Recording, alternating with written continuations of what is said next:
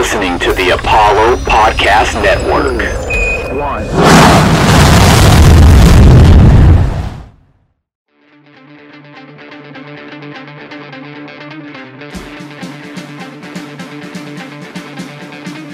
This kid's got ridiculous power. The rookie strikes again. Welcome to the show.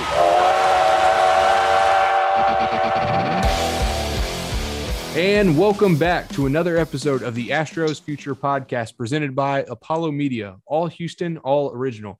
I'm your host, Jimmy Price, also known as Astros Future. You can find my work at astrosfuture.com and find me on Twitter at astrosfuture.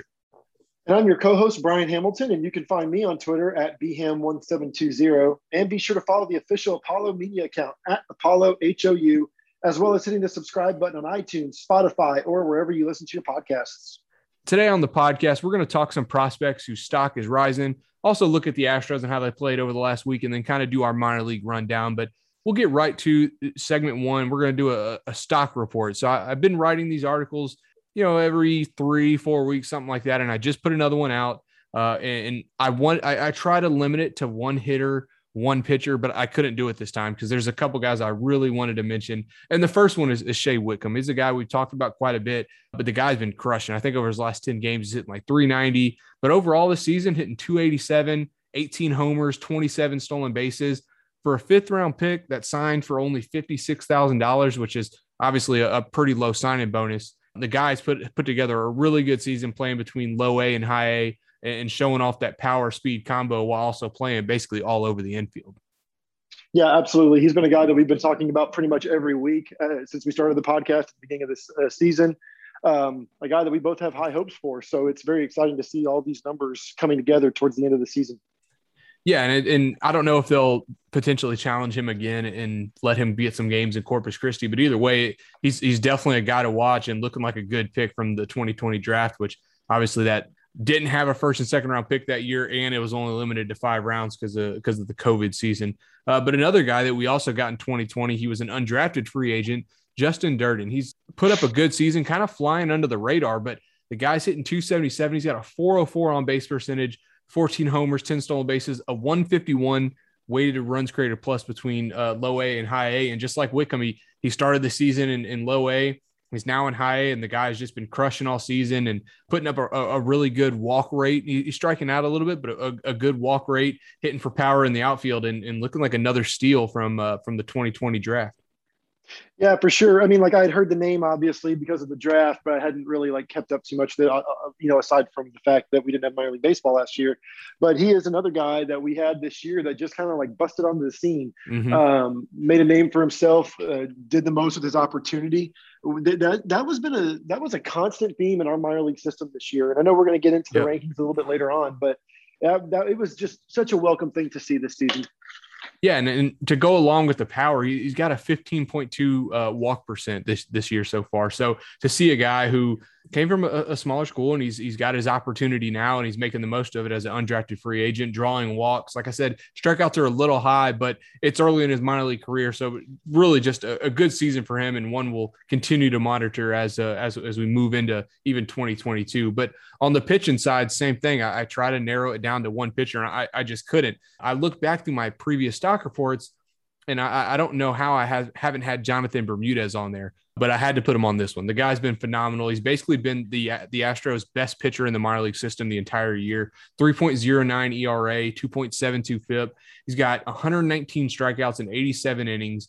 Got promoted to AAA recently. He's pitched in 2 games in AAA. I think he struck out 13 in 8 2/3 innings. Left-handed pitcher. Just a phenomenal season for a guy who I believe was a 23rd round pick a couple of years ago, and has really burst onto the scene and looking like a guy that if he keeps this up, he should get an opportunity with the Astros at some point. If not, maybe in September, which was probably less likely, but definitely next year. Oh, absolutely. I mean, if you look back at the trades that we made at the deadline, we have a couple of guys that we acquired that are going to be free agents at the end of the season.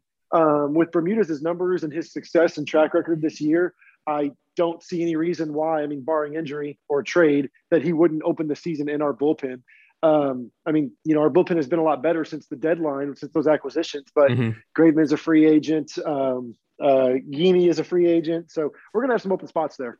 Definitely. And we always have opportunities for left-handed pitchers, especially if you can get both lefties and righties out. And that's something we've seen with the new 3-batter minimum rule is that you can be a good lefty to get lefties out, but if you can't have success against righties, it's it's going to be hard to have success moving forward in Major League Baseball. You got to be able to get both lefty and righties out. But another pitcher who has really broke up onto the scene and is looking like a guy that could end up being a top pitching prospect in the Astros system in a year or two. But Misiel Tamarez, he's got a 3.68 ERA overall. So if you look at that, that's a little high. 86 strikeouts in 58 innings, but he's really tightened it up over his last 6 outings. He's got a 1.57 ERA and 48 strikeouts in 28.2 innings. So, I mean, we know his stuff. He's got the high 90, 97 mile an hour fastball, really good changeup slider, but he's finally putting it together. 21 years old. He's in high A. He could be a guy like Hunter Brown this year, where next year he starts the season in Double-A and is in Triple-A at 22 years old and really making a name for himself as one of the better pitching prospects in the system. Yeah, I was just about to use that Hunter Brown comparison, how Hunter Brown just put it all together this year. So that's another exciting thing. I know we're about to get into the prospects and the rankings and everything like that, but guys like the ones that you were just mentioning are why we do not have as bad of a system as, some would lead you to believe.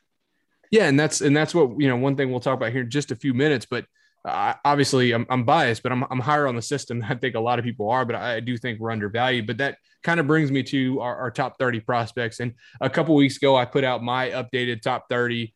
I wouldn't say there was any real surprises there. The number one ranking is probably up for debate, I guess. I have Pedro Leon number one. I think his tools are extremely loud. He's got good power. We talked about him with Jim Callis about just how fast he is, a spark plug, incredible arm in the outfield. And I mean, the guy, he started the season slow, but it was the first time he played in organized baseball since the 2018-19 season in Cuba. And I mean, the guy's, in a new country.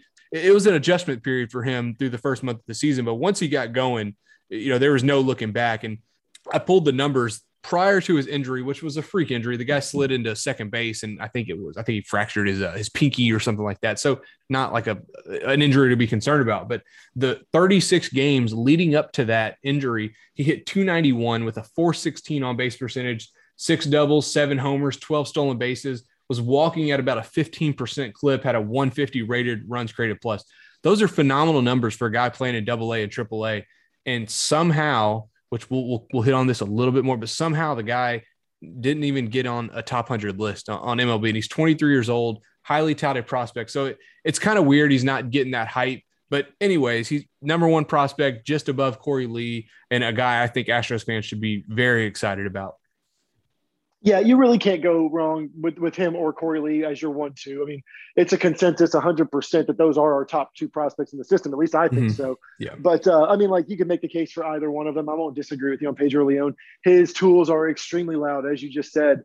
I have a feeling, though, you remember how that beginning of the season was pretty tumultuous for him. He started off really, really bad, right? But then he just started hitting like crazy. And like you said, he had that injury. I think if just one of those things doesn't happen, he's on top 100 list. I'm pretty surprised that him and Corey Lee are not on there. It's almost, man, God, dude. I mean, I know that we're going to get into this in a moment, but we're ranked 29th out of 30 farm systems. I mean, if you just put those 2 guys in the top 100, just because they're in the top 100, that immediately vaults us up a little bit more. So it makes no sense to me why we are not, why those 2 guys are not in there, especially Corey Lee. You're talking about a guy who wasn't hurt all season, a guy who played great defense, had an excellent arm. His bat was there the entire year, got promoted to 2 different levels. He just had a phenomenal year. Those are the kinds of catchers that you look for that are on top prospect lists. So it's pretty surprising, but it's like you said, Jimmy. I mean, we definitely do not have the 29th worst or the 29th best, or however you want to call it, second worst farm system in baseball. There's just no way. Yeah, and we can continue to talk about now. I'm obviously 100% with you. I don't know how Pedro Leon wasn't in a top 100 or even a Corey Lee. And I think a lot of times they want to give those rankings to the guys. You'll see first round picks on the list that maybe have had some struggles, but hey, their first round picks are on there. Well, Corey Lee was a first round pick. Pedro Leon got a huge signing bonus to come over from Cuba. And he's not like he's coming over at a Yuli Gurriel age where he's in his 30s. The guy's 23 years old. I'm really surprised neither one of them made it on there. And I think you could still make a case for Jeremy Pena or Hunter Brown. And I know Pena's been hurt and he's finally back playing with the Skeeters now. But yeah, I don't know if there's some bias to the system. I know Baseball America did an article recently. They talked about how the cheating scandal has hurt the system, which I'll agree with. Obviously, not having a first and second round pick 2 years in a row will hurt the system, hurt the overall bonus pool that the Astros had. But I still think they've had plenty of prospects either were drafted prior and have had breakouts now, or that they signed internationally and the guys are playing well. And maybe if Whitley and Pena weren't injured this year and were healthy and performing well, then the system would be rated higher. But yeah, to me, 29th just seems too low. And at the end of the day, those rankings don't mean anything to the organization. They have the guys that they like, the guys that they scouted, the guys that they drafted. And that's what they value. The rankings are really for a fan perspective, but yeah, it's still unfortunate to not see the Astros get the hype that some of these prospects probably deserve. Well, yeah, absolutely. And like I was just saying, I mean, if you just put one of those guys on there, like, let's just say Pedro Leon is, in the 90 range. We're not the 29th ranked farm system anymore. They're going to move us up a little bit. You can't have, I know how they are. I know how their rules are. It's not written, but those like unspoken rules. You can't have a team with 2 top 100 prospects be the 29th ranked system in baseball. Mm-hmm. It just does not make sense. I just go back to what Jim Callis told us at the beginning of the season. We just don't have a lot of those guys that will blow you away with their fastball or that are projected to hit 30 bombs a year like we used to. Right. And because of that, because he's like he said, though, we still have a solid farm system. We still have the Frambers, the Luis Garcias, those kinds of guys who weren't top prospects. But once they got promoted, they did the most with what they had, man. I mean, it is what it is. Yeah, and so back to the list, the next guy that I have, rather than going down every 30, I'm just going to kind of pinpoint some there. But top pitching prospect in the system that I had was Hunter Brown at number 4. It went Leon, Lee, Pena, and then Hunter Brown for me. But phenomenal season for the draft pick a few years ago. And you talk about he's the guy that does have that top of the rotation stuff. But outside of that, you're right. Yeah, the Astros have a lot of really good arms, but they just don't get that notoriety. And we've seen it with Jose Urquidy, Framber Valdez, Luis Garcia. None of these guys were top prospects, and yet they've come up and have been really good pitchers. Hunter Brown has that stuff to get on a top list. And if he finishes the season strong, maybe at the end of your list, he can crack a top 100, because I think he's got the stuff and he's showed the performance as well this year. But right now I got him as the top pitching prospect, with Forrest Whitley still behind him at number 5. That one was tough for me. You could drop him a lot lower. With the injuries and everything, he's still young enough that he can turn it around and end up, reclaiming some of that prospect status. Still got the size and the stuff as well, but we'll have to see how he returns from his injury. Yeah, that's going to be interesting. What we do with Forrest Whitley, that's a whole other conversation that we could have. But yeah, man, Hunter Brown, what a season. I mean, for a team that definitely needs some of those top of the rotation type of pitching prospects, he certainly provided that for us. And at least we have like a little bit of a hope if we want to have a guy that could be a top of the rotation type of starter. Yep. Yeah, definitely. And then moving on from that, a couple other that I wanted to note, I had Jake Myers, number 9. I think I released my list maybe a few days after the trade deadline, so after he was called up. But phenomenal season for him. We're seeing what he can do right now at the major league level. We'll talk about that when we get to the major league level here in a little bit. But I had Joe Perez, number 10. The guy's been he's had a really good season, and he's really turned it on lately. Barefoot, number 16. Tamarez, who we just talked about in the stock report, number 21. Bermudez, I had him at 25. He's continued to perform. And then rounding out the system, I had Correa, J.C. Correa at number 28. All the dude does is hit. And then the newly acquired catcher, Yainer Diaz, at number 30. I'll have to watch some more on him. I don't know a ton about him. The bat looks legit. I do know the MLB.com had him as the number 14 prospect in the system. So he definitely wasn't we've talked about it, but he wasn't a throw-in on that Miles Straw trade. I mean, he's a legitimate prospect, and we talked about trading from position of depth, and that's exactly what the Astros did. But those are some of the ones that stood out on my top 30 list. So I don't know if there's any you want to comment on, but those are the ones that I think either had high jumps or kind of stood out to me.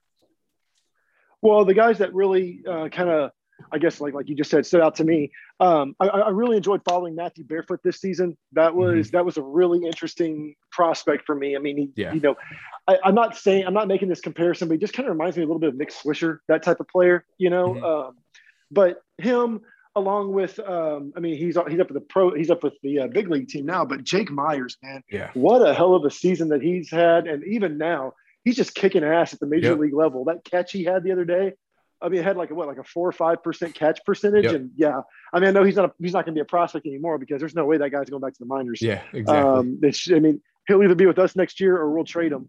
But no, he's not going back to the minors. But that guy, man, him and Matthew Barefoot were two guys that I really enjoyed following. And then once we got Yainer Diaz, because of that quote tweet that Jim Callis had, where he goes, "This is not just a throw in. This guy's legit." I mean, I know we have Corey Lee, but you can never have too many good prospects, obviously, especially pitching and catching. No, and that's one thing that I feel like this year has really we've seen in the Astros system is it went from, okay, we got Corey Lee, who's a first rounder in 2019, but who else do we have at catcher? And now you got, Garrett Stubbs, who's been up and down, but you got Michael Papierski, who's been in AAA, and AA. You had Corey Lee and Scott Manaea, who's had a really good season. Then you got Diaz, who they just traded for. You got Nate Perry down in low A, and it just seems like the catching depth is finally we finally have a good, solid, probably 4 or 5 prospects at catcher that you can kind of watch every day and see what they're doing. But yeah, overall, man, when I was putting this list together and looking at the numbers too, is a lot of these guys have had really good seasons. And that's why I guess it kind of throws me off when they have us as the 29th ranked system. Is I know tools are important, and I think a lot of these guys have very good tools, but they're performing as well. You look at Barefoot's numbers, you look at Joe Perez, what he's doing as a 21-year-old in AA, going from low A to high A to AA in one season. Talk about what Jake Myers did in AAA, Jonathan Bermudez, all these guys having these breakout seasons, and yet the Astros are still really low. And they said at the end of the day, they can rank them wherever they want, as long as we continue to have a flow of talent to the Astros, major league team, which we have had over the last few years, then we'll all be happy. But I definitely think the system is undervalued on a national level. Well, just look at Jake Myers, the guy we were just talking about. No one was talking about him coming into the season, and look what he's doing for us. So all of these guys, I mean, same thing, Framber or Kitty. I mean, like you and I had heard of these guys because we had followed them a little bit in the minors, but I mean, a lot of people don't know who they are because they don't get put on these lists. And that's not to take anything away from the guys that are on the top 100 list. I'm sure they're phenomenal players. But whenever you have guys like Corey, especially Corey Lee, just with the season he had, it just really surprised me. Yeah, me too. All right, that's going to do it for segment 1. In the next segment, Brian and I are going to take a look around the minors, and we'll get to that in just a moment. And continuing on here at the Astros Future Podcast presented by Apollo Media. If you enjoy the show, do us a favor and drop us a review or leave us some stars. So we'll get to our normal look around the minor league system. Some teams have actually played really well this week. They've started to play a little bit better baseball. The Skeeters are sitting at 58-42. The big week was from JJ Matijevic, had 3 homers this week. He's up to 13 home runs in AAA, 22 home runs overall, which I believe is tied for the lead in the Astros minor league system, a .529 slugging percentage. Guy we talked about a lot. He's a bat first prospect. He's got a lot of power, nice left-handed swing. The strikeouts are there, but it's going to be interesting to follow his role as he moves forward. And I think the guy's going to get an opportunity somewhere at some point, but really good season for him, and nice to see him rebound and kind of show that power at the higher minor league levels. Yeah. One guy that it seems like every time we talk about him, we both say, one of us says what you just said, which it'll be interesting to see what happens.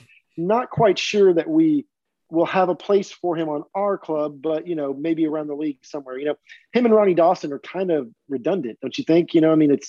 They could both be like one of those corner outfield types. Well, never mind. Ronnie Dawson's a little bit more versatile, but, either way, we've got a lot of guys down there at the AAA level or double and AAA level that can play multiple positions. They're like what I like to refer to as the Marwin Gonzalez types, where you can pretty much put them anywhere but pitcher or catcher for a game or two, and they'll hold their own. Yeah, definitely. And then I think we said it even last week on the podcast. I don't know if his opportunity will be with Houston or it'll be with someone else, but he'll end up getting that shot. But another guy who has performed well enough to get a shot, Jose Siri had a big week. I think when I was putting some numbers together, he was at 310 going into our podcast last week. He's at 320 today, 15 homers, 24 stolen bases.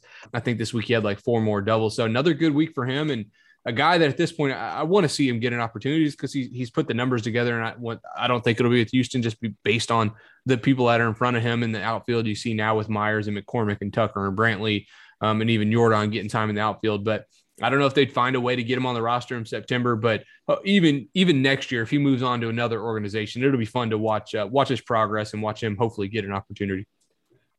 Yeah, I agree. It seems like, Pittsburgh or they're perennial losers for whatever reason. I'm not talking trash about them. It's just they're never good. I think they made the playoffs, twice, 10, 15 years ago, but anyway, but what I'm saying is you're going to get a team like that who's going to be like the Astros were from 2011 to 2013, 14, where you give these guys a shot. Yep. And if they turn into a good half season, you flip them at the deadline for prospects. Exactly. And he's had a great year for a AAA outfielder or for a career minor leaguer. You know what I mean? You're going to see some team give him a major league contract, or at least an invite to a major league, to spring training or whatever. For sure. Anyway, you get what I'm saying. I'm sorry. Yeah, I'm with you. I definitely think that he'll get that opportunity next year in spring. But one other guy on the hitting side that has put together a good season, kind of under the radar, but CJ Hinojosa. He's a infielder who the Astros actually drafted a while back. He ended up going to the University of Texas, signed with the Astros in a minor league deal this year, but he's up to 34 doubles, which leads the Astros system, hitting 311, plays all over the infield, and seemed like a guy who might have got an opportunity when Bregman got hurt or when there were other injuries. But at this point, he's kind of in the same slot as Jose Siri, where he's just waiting for an opportunity. He's performed well enough at the AAA level now that, he deserves an opportunity. I don't know if it'll be with Houston or somebody else, but just like Jose Siri, he's going to be a guy that I'll be keeping an eye on, regardless if he's in our system next year or not, just because he's had a good year and a guy who deserves a chance at the major league level. Yeah, absolutely. I still remember whenever we drafted him, I wanted us to sign him so badly just because, another shortstop, that kind of thing. And when he went to UT, I remember thinking, man, he's going to end up being a first or second round pick. Didn't exactly turn out that way, but still happy that we got him. But, I think we could see a situation similar to Jose Siri, but I don't know that Hinojosa will be I think he'll still be in the Astros system next year regardless, unless we trade him. Siri just signed a 1-year deal. Hinojosa, they're not going to release him. So it'll be interesting to see what he does next year. For sure. And then on the pitching side, there's been some phenomenal performances this week. JP France had a start. Been a guy we've kind of followed all season, had a really good season, but he went 7 shutout innings, struck out 9. ERA in AAA is down to 2.93. He's got 73 strikeouts in 58 innings. Actually just won pitcher of the week in AAA. But man, another good season from a guy who was unheralded. And just like we talked about in the first segment, the Astros have these pitchers that don't necessarily blow you away, but they know how to pitch. They know how the pitch tunneling and know how to use their stuff. And France looks like another guy who will probably end up getting an opportunity, maybe in a bullpen role, maybe a middle relief role, but a guy who's performed well enough this season to definitely keep an eye on. And probably like we've talked about with some of these other guys, probably deserves a chance at some point, if not next year at some point, if the Astros have the injuries, which is going to happen. We know the injuries come, but yeah, another good pitcher that's had a breakout season. Yep. And one that you have written about and tweeted about consistently all season. So you've been all over him. Yeah, man. I mean, just listening to this, like JJ Matijevic, JP France, even CJ Hinojosa. I mean, I know these guys aren't the Carlos Correas, Dallas Keuchel, Alex Bregmans of the world, but man, they're still playing really well for an entire season. I mean, it's not, I don't know. I just go back to what our system looked like 10 years ago. And I think there's no way we're that bad. Right. So for sure.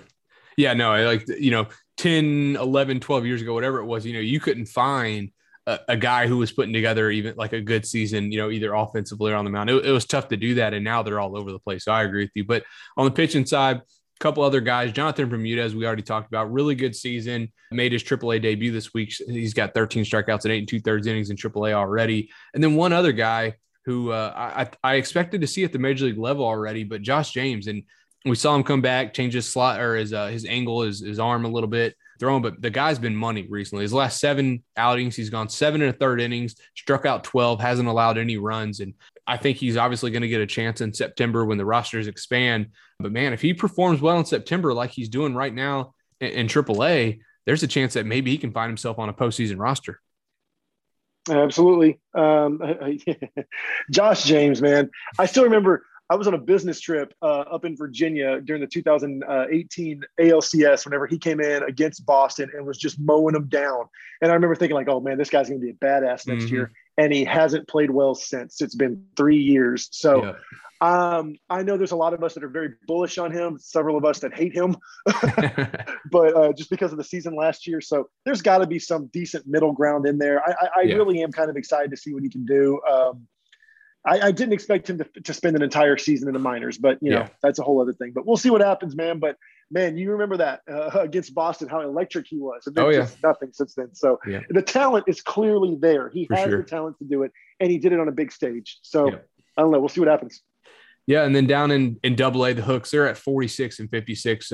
Record overall wasn't very good this week, but Joe Perez, we talked about him a little bit ago. He's put up a good season. He's up to 295 overall, 510 slugging, 17 homers. But his last 20 games in Double A, he's hitting 353, 8 doubles, 5 home runs. And if you really break down the games that he played in Double A, he started Double A pretty rough, struggled a little bit. But I think over his last 35, 40 games, he's hitting over 300. So nice to see that adjustment period come and go. And as a 21-year-old, he's established himself as one of the top position player prospects in the system. Yeah, absolutely. And you know how much I really, really like Joe Perez. One of the guys that I tried to follow closely this year, going back to the beginning of the season, not only because he was the second-round pick, but just because of the position he plays, the power bat. He clearly has an arm because he could have been a pitcher. Mm-hmm. But I was very, very excited and very, very impressed by what he did this season. I think he's going to start the season in Double A next year, man. But that's a guy that you could see be coming up to the pros, very quickly, especially if he continues his progress, man. And I mean, another guy that was just super unlucky. I don't really feel like he's injury prone. If you look at his injuries, they were just unlucky. Could have happened to anybody. Right. Yeah, no, I'm with you. And it's nice. He's been healthy all season now. So it's nice to kind of put that in the rear view. And I guess kind of like Carlos Correa did, kind of proven that he can stay healthy. And that's one thing he's done this season while also having a good statistical season. But another guy in Double A who's been crushing of late, Corey Julks. He was drafted by the Astros back in 2017, 8th rounder out of University of Houston, actually went to Clearbrook High School over here in Friendswood. But the guy's, he's had a really good season, and he started a little slow, but he's turned it on like crazy recently. He's up to 300 overall. I think he's got 8 homers in August, 12 homers on the season, 20 doubles. Just another guy who we continue to mention that the Astros found in the 8th round and is putting together a good season in Double A. And that depth we've talked about is so important because we saw what the Astros were able to do with it at the deadline this year. You can't write prospects off too early. And we saw what the Astros had at AAA level, and they were able to flip Brian De La Cruz for a relief pitcher. They were able to move Miles Straw because they had Jake Myers coming up. And I'm not saying Corey Julks would be one of those guys, but that's what you get when you build that depth at any position. And the Astros were able to, to bring in an arm with that outfield depth, and Corey Julks, Marty Costas, who's in AAA, just more depth that the Astros are acquired and performing at a high level. Yep. Just another reason why it's very, very surprising why they keep ranking our system so low. But, that's a guy that I had never even heard of until recently. I mean, I knew the name. The name sounded familiar, but knowing a name and then actually knowing the game are completely different, as you know. But that's these guys are making the best with what they have. I mean, the system isn't a top 5, top 10, or even top 15 system anymore. So it's not like we got all those top guys. So these guys are getting a chance to play. They're getting a chance to play every game or every 5 games if you're a pitcher, and they're making the most of it, man. There are so many players that we have profiled and talked about this season that, very few of them were they only just like a 1-week wonder where they had a good 1 or 2 weeks. These guys were consistent all year. So anyway. Yeah, no, definitely. And one guy, we'll jump down to High A, the Tourist. One guy that has just been consistent all season long, especially since the first month, JC Correa. The guy's been unbelievable, and he can freaking hit, and he's hit everywhere he's gone. He's hitting 358 in High A since he's got promoted, 325 overall. He's hitting 344 in August. He's got 29 doubles, 9 homers on the season. And just, man, a really good season. He had a really good stretch at one point in Fayetteville, and you just wondered, is that going to continue, or is he going to eventually kind of slow down? And he hasn't slowed down one bit. The promotion hasn't affected him one bit, and the guy has just freaking continued to hit the ball all season long. Yeah, and I mean, I think, like you just said, the promotion didn't affect him at all. I think he was really a benefactor of those guys ahead of him getting promoted because, like we talked about, that trickle-down effect. When you get one guy promoted, they got to fill that position where they were just at, and he made the most of it as well, man. It's just a consistent theme in our system. Yeah, and a couple other guys I had on here, Shea Wickham, we already talked about him hitting 390 over his last 9 games, and Yainer Diaz, he got promoted to High A. He had a few games in Low A with the Astros after the trade, but he got promoted to High A, and he's hitting 375. He's got 4 homers in 9 games since that trade. So once again, like you talked about, Callis even mentioned, he's not a throw-in. He's a legitimate prospect, and he's showing that right now, and just adding to that depth of catchers that the Astros have built. Oh yeah, and see, that's another thing that I don't think a lot of fans realize is that we have such a good depth of catchers. It's not just Corey Lee and a bunch of nobodies. There's several guys down there, man. And I know that, you want to have like your featured catcher, which will likely end up being Corey Lee. But these other guys, man, he needs a battery mate there. And also, catchers are a good trade chip to have, Definitely. Especially if you need to go out and get somebody. Those kinds of catchers who can throw, who can run, who can hit. I mean, they're rare, man, and we've got a lot of them right now. They just need to continue putting those good seasons together. Yep. One other guy I'll mention in high A, we talked about him when we went over the top 30, but Misael Tamarez, since his promotion to high A, he's walked 2, struck out 22 in 15 2/3 innings. And that's big because the walks, I don't want to necessarily say they were an issue, but they were up a little bit early in the season. And to see him get that promotion and kind of find the strike zone like that is big. And he's taken a big jump from where he was at the beginning of the season to where he is now. And if he continues that trend, he's gonna continue to blow up and end up being, one of the probably a top 10 prospect if he continues this trend by next season, and top 10 in the Astros system, not overall, but yeah, another really good season by him, and a guy hopefully Astros fans are really getting to know and getting to watch. Yeah, I mean, we need all the pitching we can get. Every team needs all the pitching that they can get. But I mean, look at us this season, man. With the I mean, I know we had Breggy that he was injured for a good portion of the season, but even on the pitching side, Framber or Kitty, I mean, we had some guys that had to miss some starts. I think we somewhat limited. No, we haven't done that yet with Garcia. We haven't had to limit his innings. But even if we do, you got to have depth and reinforcements to be able to do that. And a lot of these guys, man, they keep doing it. They're doing it at high A, low A, high A, double A, triple A. There's no reason to think that they can't continue doing it at the big league level. Definitely. Very encouraging. Yeah, the pitching is big because there's always the injuries that you talk about, limiting how many innings a young pitcher's pitching. So the pitching depth is huge. But we'll jump down to the Woodpeckers. They're at 46 and 56 right now. But they've had some guys that in the 2021 draft have had some good performances so far. Michael Sandel, 10th round pick, and he's hitting 308, 5 homers in 20 games, just won player of the week down in low A. And then another guy, 13th round pick, and I believe it's Kobe Cato. It's not Cato. I could be wrong on that, but I'll have to confirm. But great walk to strikeout rates in college. Not a ton of power, not a ton of speed, but a guy who can control the strike zone. And we've seen guys like that have success. But in 17 games since he's been drafted, he's got 14 walks to just 6 strikeouts. So another guy who's going to be interesting to watch as he progresses, and hopefully he'll kind of get the bat going. But I don't know, maybe I got a soft spot in my heart for those guys that can draw walks and not strike out a lot and just make contact. There's something about watching those guys and watching their numbers that's fun to me. And if you can draw walks, you can hit a little bit, you'll continue to rise in the system. Oh, yeah, absolutely, man. I'm right there with you, especially those kinds of – I mean, one thing that I love about those kinds of guys are the fact that that if they strike out, it's going to be a rarity. So they're either going to get on base or they're going to make some sort of contact. Those are – oh, man, I love it. And those guys that you just mentioned, the ones that were just drafted, like we talked about, there's going to be a place for them, and hopefully that they will start playing, get their feet wet a little bit this year. Right. You know what I mean? And some of these guys are doing that, and they're doing really well.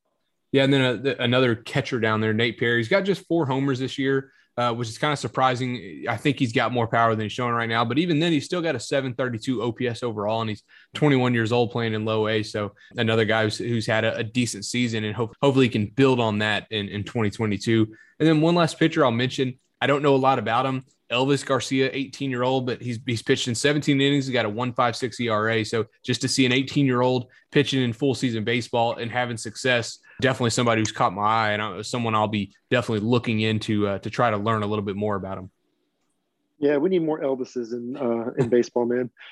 Yeah, definitely. But if that's a guy we can. Yeah, we'll see what he can do. But heck, if we can get an Elvis on the team, that'd be great, and not a fat Elvis, So right, and if we end up getting him to the major leagues, they'll end up having like a 50s night or something like that at the park. But yeah, no, I mean it's super encouraging, man. For sure. All right, well, don't go anywhere, because when we get back, we're going to talk some Astros and how they played over the last week or so. We'll get to that in just a little bit. And welcome back to the third segment of the Astros Future podcast, presented by Apollo Media. Like we said on the last one, if you do enjoy the show, make sure you drop us some stars and leave us a review. Let us know how we're doing. But we'll talk about the Astros. They're at 77 and 53. Had a pretty good week. They're 5.5 games ahead of Oakland, so they've kind of created some distance. We had to kind of root for the Yankees this week in hoping that they would beat the Athletics, and they did. They took care of business a little bit, which helped us kind of expand that lead. And 5.5 games sure does feel a lot nicer than when it was sitting at like 2 or 3 games. And there just kind of feels like there's some breathing room right now, and we're getting close to that finish line, closer to the playoffs. So okay, let me ask you. How were you? I mean, I was obviously rooting for the Yankees because we did need the breathing room, but isn't there like a little part of you that doesn't want the Yankees to make the playoffs? I mean, like, I feel like we're going to win the division no matter what at this point. I mean, barring a catastrophic meltdown, I feel like we're going to make the playoffs. But but at this point, the Yankees have like a 3 or 4 game lead just for that for the first wild card spot. So unless they break down again, it doesn't look like they're going to make it. But I was really looking forward to seeing the Yankees not make the playoffs this year. Yeah, so I kind of go back and forth. I want the Yankees to not make the playoffs, but at the same time, I also want them to make the playoffs so they can get knocked out either in the wild card game or the Astros can knock them out again like they did in 2015, 17, and 19. So, yeah, I go back and forth. But like I said, it looks like they may end up making the playoffs, but we had to root for them a little bit this week. They kind of took care of Oakland. We'll see what happens.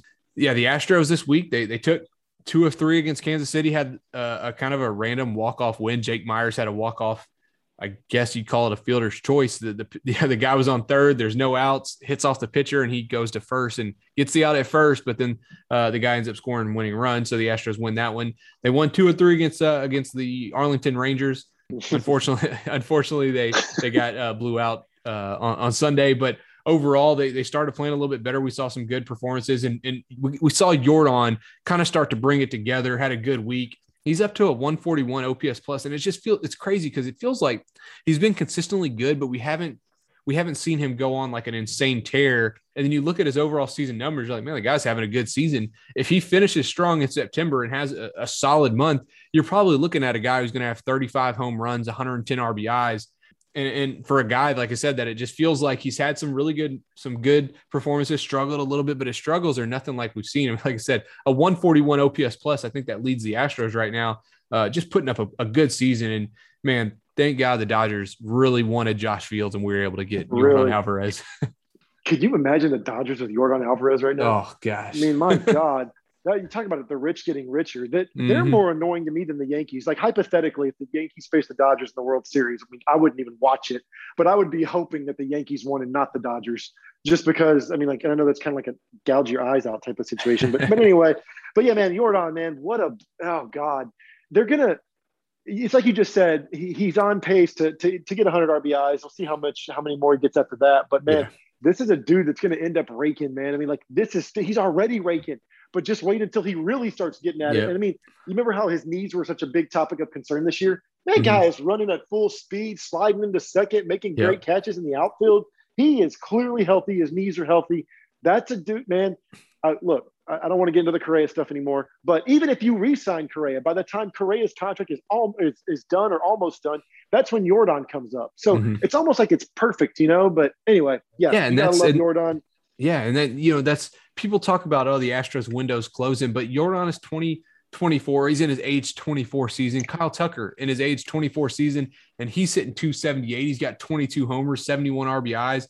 I think he's put up 3.8 wins above replacement right now, and on a 162 game pace, that's like 5.7, and that's a really good season. That's an all-star level season, and they're both in their age 24 season. And we got some of the younger pitching prospects. The people that talk about the window closing, I don't get that. And then you look at Pedro Leon and Corey Lee and Jeremy Pena and Hunter Brown, and the guys coming. The window's not closing. The window's still wide open. And the Astros have 2 phenomenal building blocks that are 24 years old to build around in Kyle Tucker and Yordan Alvarez. And both of them have been really good. I mean, Kyle Tucker has probably been one of our more consistent players this season once you got past that rough April.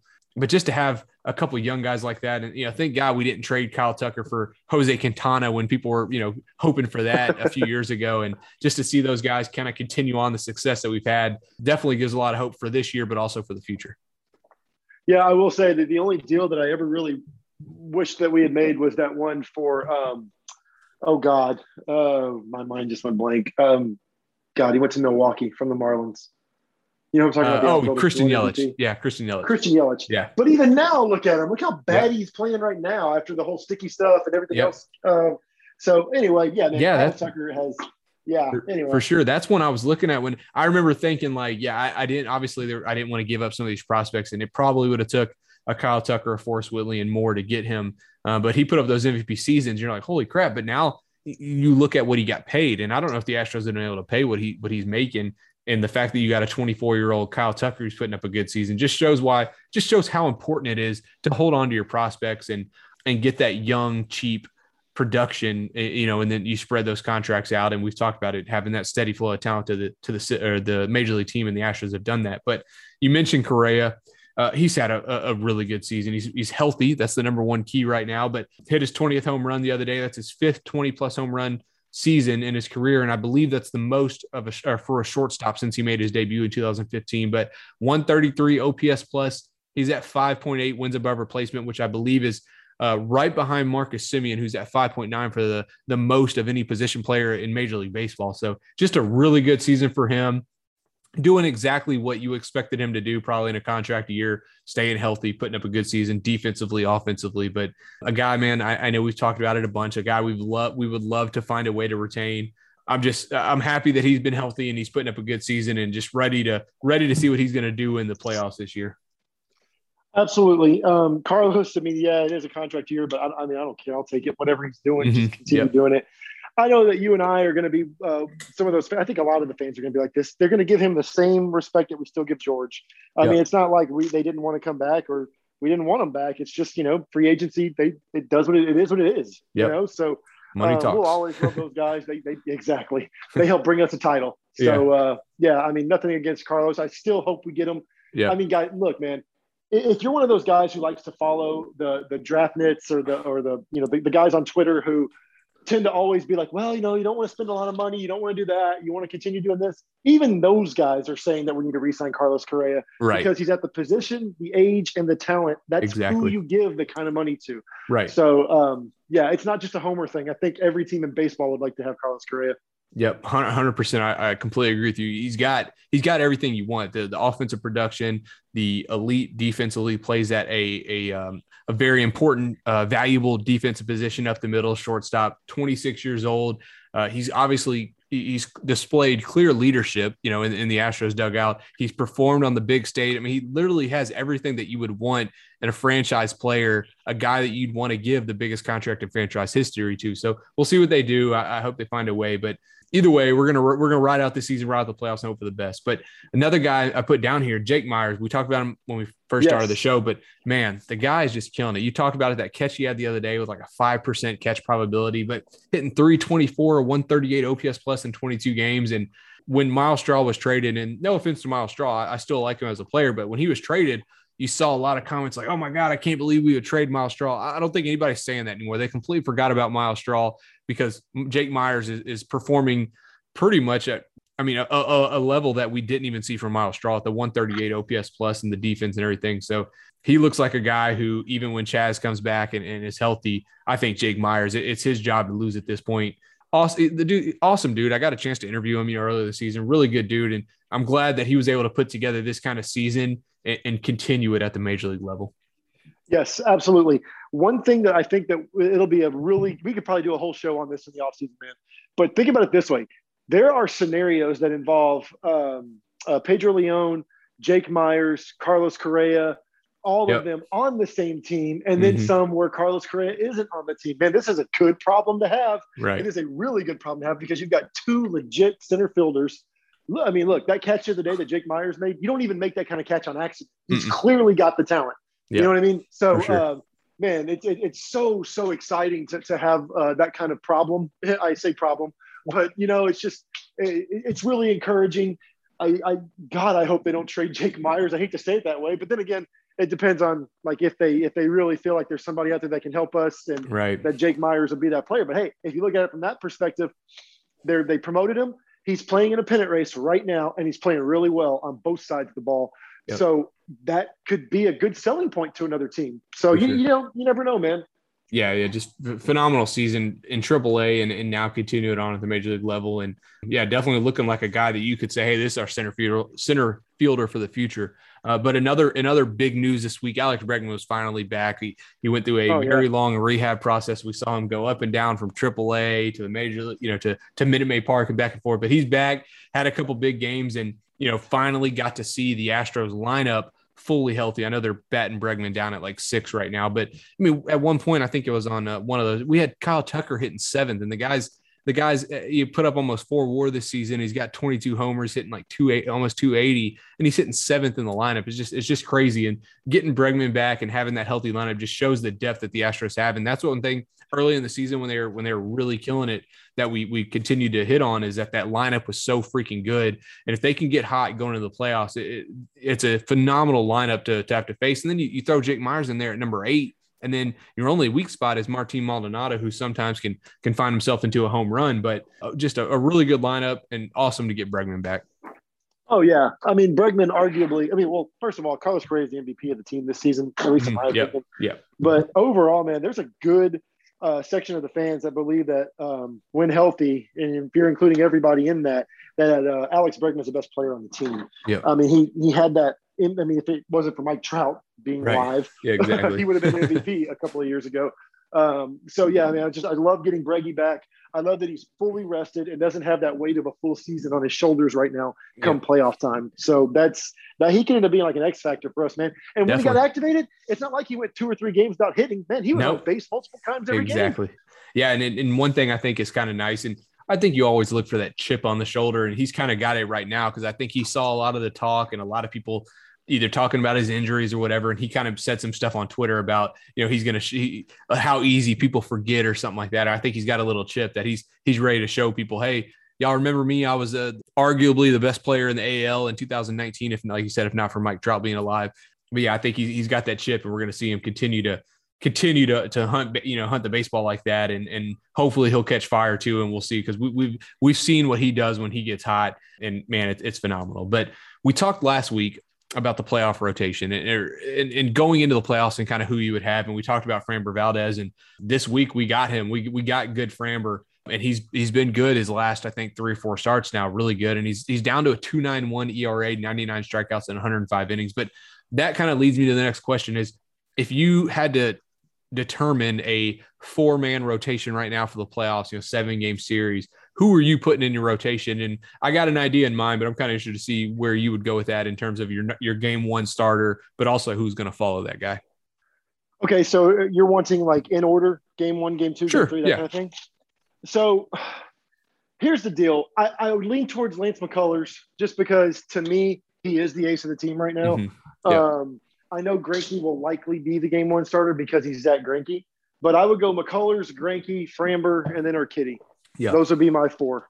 I just think that having a guy like Lance out there that can just like throw the heat and gas them up, that's just a good type of way to just kind of like, to borrow that line from Bull Durham, to announce your presence with authority. Yeah, no, I'm with you. You're right. I would have McCullers number 1 too. I think he's done it in the playoffs before. We've seen the performance. He's got the stuff. He's had the season to show that he's kind of been the ace. But man, that 4 even sounds really good with McCullers and Greinke and Framber and Urquidy. And some people may want to put like a Luis Garcia there. I don't think anyone's going to push for Jake Odorizzi to get a playoff rotation spot. But Urquidy, he's had the success in the postseason. We've seen that. We saw that in 2019 and last year. And hopefully when he comes back and he finishes the season strong, he'll be able to secure that role. But I also think seeing Garcia in a 2-3 inning role, if needed like that, or like in a piggyback, if one of the starters runs into trouble, he's a guy that I think can handle that really well. And his stuff will continue. I mean, he's got really good stuff, but I think him pitching in a 1-2-3 inning, it would even play up higher than it's doing right now as a starter. Well, yeah, no argument there whatsoever. I just think that, we've seen, well, first of all, Urquidy pitched great in the postseason 2 years ago when we went to the World Series. Mm-hmm. Framber, like you just said, we got good Framber the other day. That's that Dallas Keuchel, Tom Glavine type of Framber. He's not going to overpower you, but man, he's going to hit those spots, and there's nothing you can do about it. So I love it whenever we get that. Yeah, when he's controlling the zone, man, it's hard to find someone who's more fun to watch. I love the ground balls, the strikeout and the ground balls. And when he's not walking guys, he's obviously a really good pitcher, and we got to see that last year. So him finding that success moving into the postseason is going to be huge on the backs of Greinke and McCullers. Yeah, man, absolutely. I think that the pitching will be really good come postseason. We just need to make sure that some of these guys just don't have like meltdowns, like for sure. I hate to say meltdowns, but Greinke yesterday was terrible. Yeah. And I was going to say that I think that the benefit to that, though, is that if that does come in the playoffs, obviously you don't want it to happen, but you have guys like a Christian Javier, a Luis Garcia, or even an Odorizzi in the bullpen who could soak up some innings and give you some good innings. The Astros are, I don't want to say they're well prepared for a starter to struggle early in a game, but I think they have the options to have a guy who can go 3-4 innings, in relief, and that's going to be big in the playoffs. Yeah, man, I'm not even sure that Odorizzi is going to make the playoff roster, honestly. Mm-hmm. I mean, that's another conversation that we can sure. have, but I get what you're saying. And I don't disagree, dude. I mean, it's a good problem to have. I think that right now, if you look back at ever since Luno was here when we were making the playoffs, it's always been about let's just get to the playoffs and then we're going to really put our foot on the gas. Right. And that's what tends to happen. I mean, in 2015, we were like an inning or two away from the ALCS that year, and we almost knocked out the eventual world champ Royals. 2017 we win the World Series. 2018 we go to the ALCS where the Red Sox were doing the same thing we were doing in 17. So whatever. We go to the World Series in 19. We go to the ALCS last year. It's clear that once we get to the playoffs, we really kick ass. This is not one of those teams that just crumbles under pressure. And I don't, we obviously up until this year, we've had Springer in the playoffs, but this is something that me and you have talked about quite a bit, is for all the love that we have for Craig Biggio and Jeff Bagwell. And I know they faced some really good pitchers in the playoffs, but their playoff performances was just not at a very high level, but that's not what we get. That's not what we got out of George Springer. We got phenomenal playoff performance, but out of Correa and Altuve and Bregman. And it's so, even Alvarez in 2019, it's so refreshing to have your best players elevate their performance in the playoffs. And we've seen that so much. And it's just nice to know. And Berkman was great in the playoffs, but we saw the struggles of Biggio and Bagwell, and that's not the Astros right now. Correa, Bregman, Altuve, they go into the playoffs and they elevate and they, step it up to another level and have big hits and walk-off home runs and things. And it's really nice to see, like you said, that they take on that challenge and get better and improve their performance in the playoffs, which is awesome to see. Yeah, and that's kind of what I was hinting at, was those playoff teams of the 90s. We all love Bagwell, we all love Biggio, but let's just call a spade a spade. They could never do it whenever they were the main focal points on the team. Right. They needed Beltran, Kent, Berkman. Well, even Alou couldn't do it whenever he was here. So anyway, but yeah, man, these guys, what was that graphic a couple of years ago, maybe even last year in the playoffs, how postseason hits, just all-time postseason hits. We've got Altuve, Springer, Correa. They're all on there. It's amazing. Phenomenal. We've seen these performances, and you watch them and you're like, yeah, this guy's, Springer's having a really good playoff. Correa's having a good playoff. And then, you go from 2015 and then you see, like you said, those stats last year and you're like, holy crap. Some of these guys have had, some of the best postseasons or postseason histories of all time. And it's just crazy to see that, because that felt like something that we didn't get to see as Astros fans, was our top players really killing it and going deep in the playoffs. And man, we've been blessed. We've been lucky to see that over the last 5-6 years. Oh yeah, absolutely, man. It's been, for those of us that grew up with those playoff teams breaking our hearts every year, seeing this over the last 7 years has just been amazing. And I know you and I always agreed on this, but I know we've kind of changed recently. We just wanted one. We got that one in 17. We weren't greedy, but now we're greedy. We want to get that second one. I know you were pissed after the 2019 World Series. I couldn't talk to you for days. I was upset, but I was like, we still got the 17 World Series. But then the cheating crap came out. And I'm like, okay, screw this. We need to we need to get another one. And we need to shut up the national media. Exactly. And we need to do it this year because Correa is here this year. Yep. Yeah. Last year would have been awesome, but with the lack of fans, whatever, but to go win one this year, and just in case it is Correa's last year, it'd be great. It'd be an awesome parting gift if that's the route that ends up happening. But yeah, I'm with you. I was always like, man, just give me one title, I'm happy. And then you get that one, you're like, okay, well, let's get another one. And especially when you still have the talented teams that we've been trotting out there over the last couple of years. Well, one thing that we talk about with Alex, one of our buddies, is that we're not going to be those Cleveland Indians teams of the 90s that were always right there, but they never could get over the hump. Right. At worst, were the Braves, who only ever got one, which is still amazing to me, that with that kind of pitching and even with Chipper Jones and all that they only ever got one. But hey, they kept running into those Yankee teams. That was the problem for them. But we are that team that teams keep running into. So, I love it, man. I love being the bad guy. I know you're not a huge wrestling fan, but we are the NWO. And it's just amazing. I love it. Yep.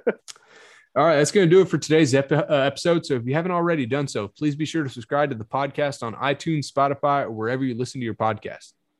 And be sure to follow at Apollo HOU for blogs, merch, video, podcasts, and more original Houston sports content not found anywhere else.